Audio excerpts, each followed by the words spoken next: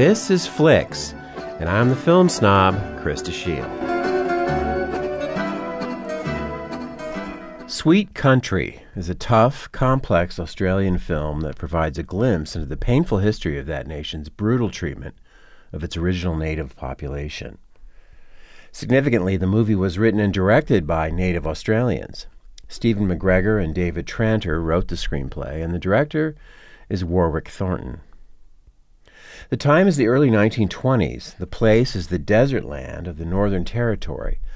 The natives, usually referred to as blacks by the white Australians in the film, have a social position roughly analogous to that of African Americans during the Jim Crow era.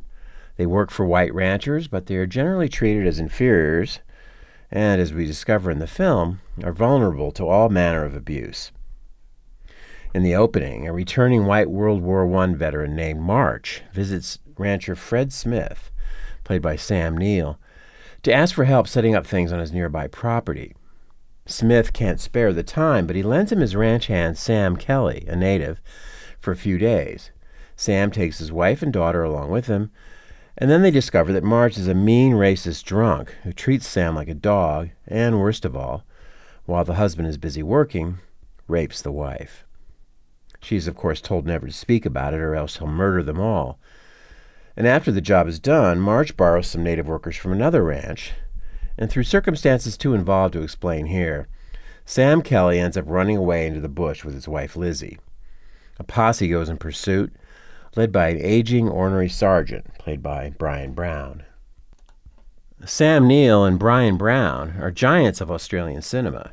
Brown is great as the intense, fanatically determined sergeant. Neill's character, Fred Smith, is a kind of moral touchstone in the film. He's a devout Christian who believes in equality, and he eats and prays together with Sam Kelly and his family.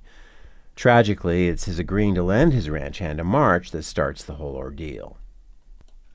But at the center of this drama are the native actors. Hamilton Morris plays Sam Kelly, and he's a strong, stoic presence. There's also the excellent Gibson John as another old ranch hand named Archie, proud but good at placating the white man. He's an expert tracker who assists the posse trying to hunt Sam down. Thornton, the director, lets the camera linger on the faces and demeanors of the native characters.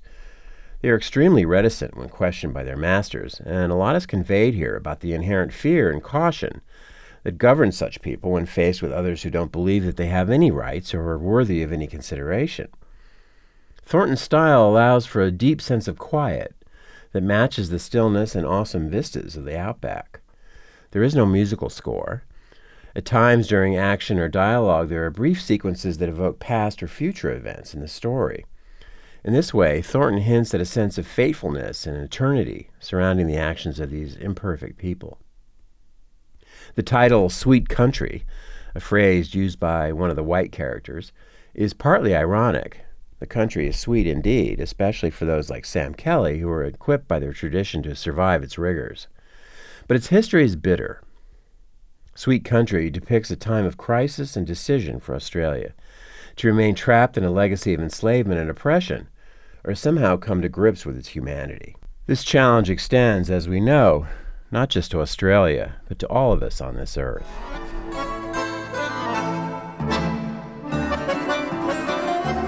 This has been Flicks, and I'm the film snob.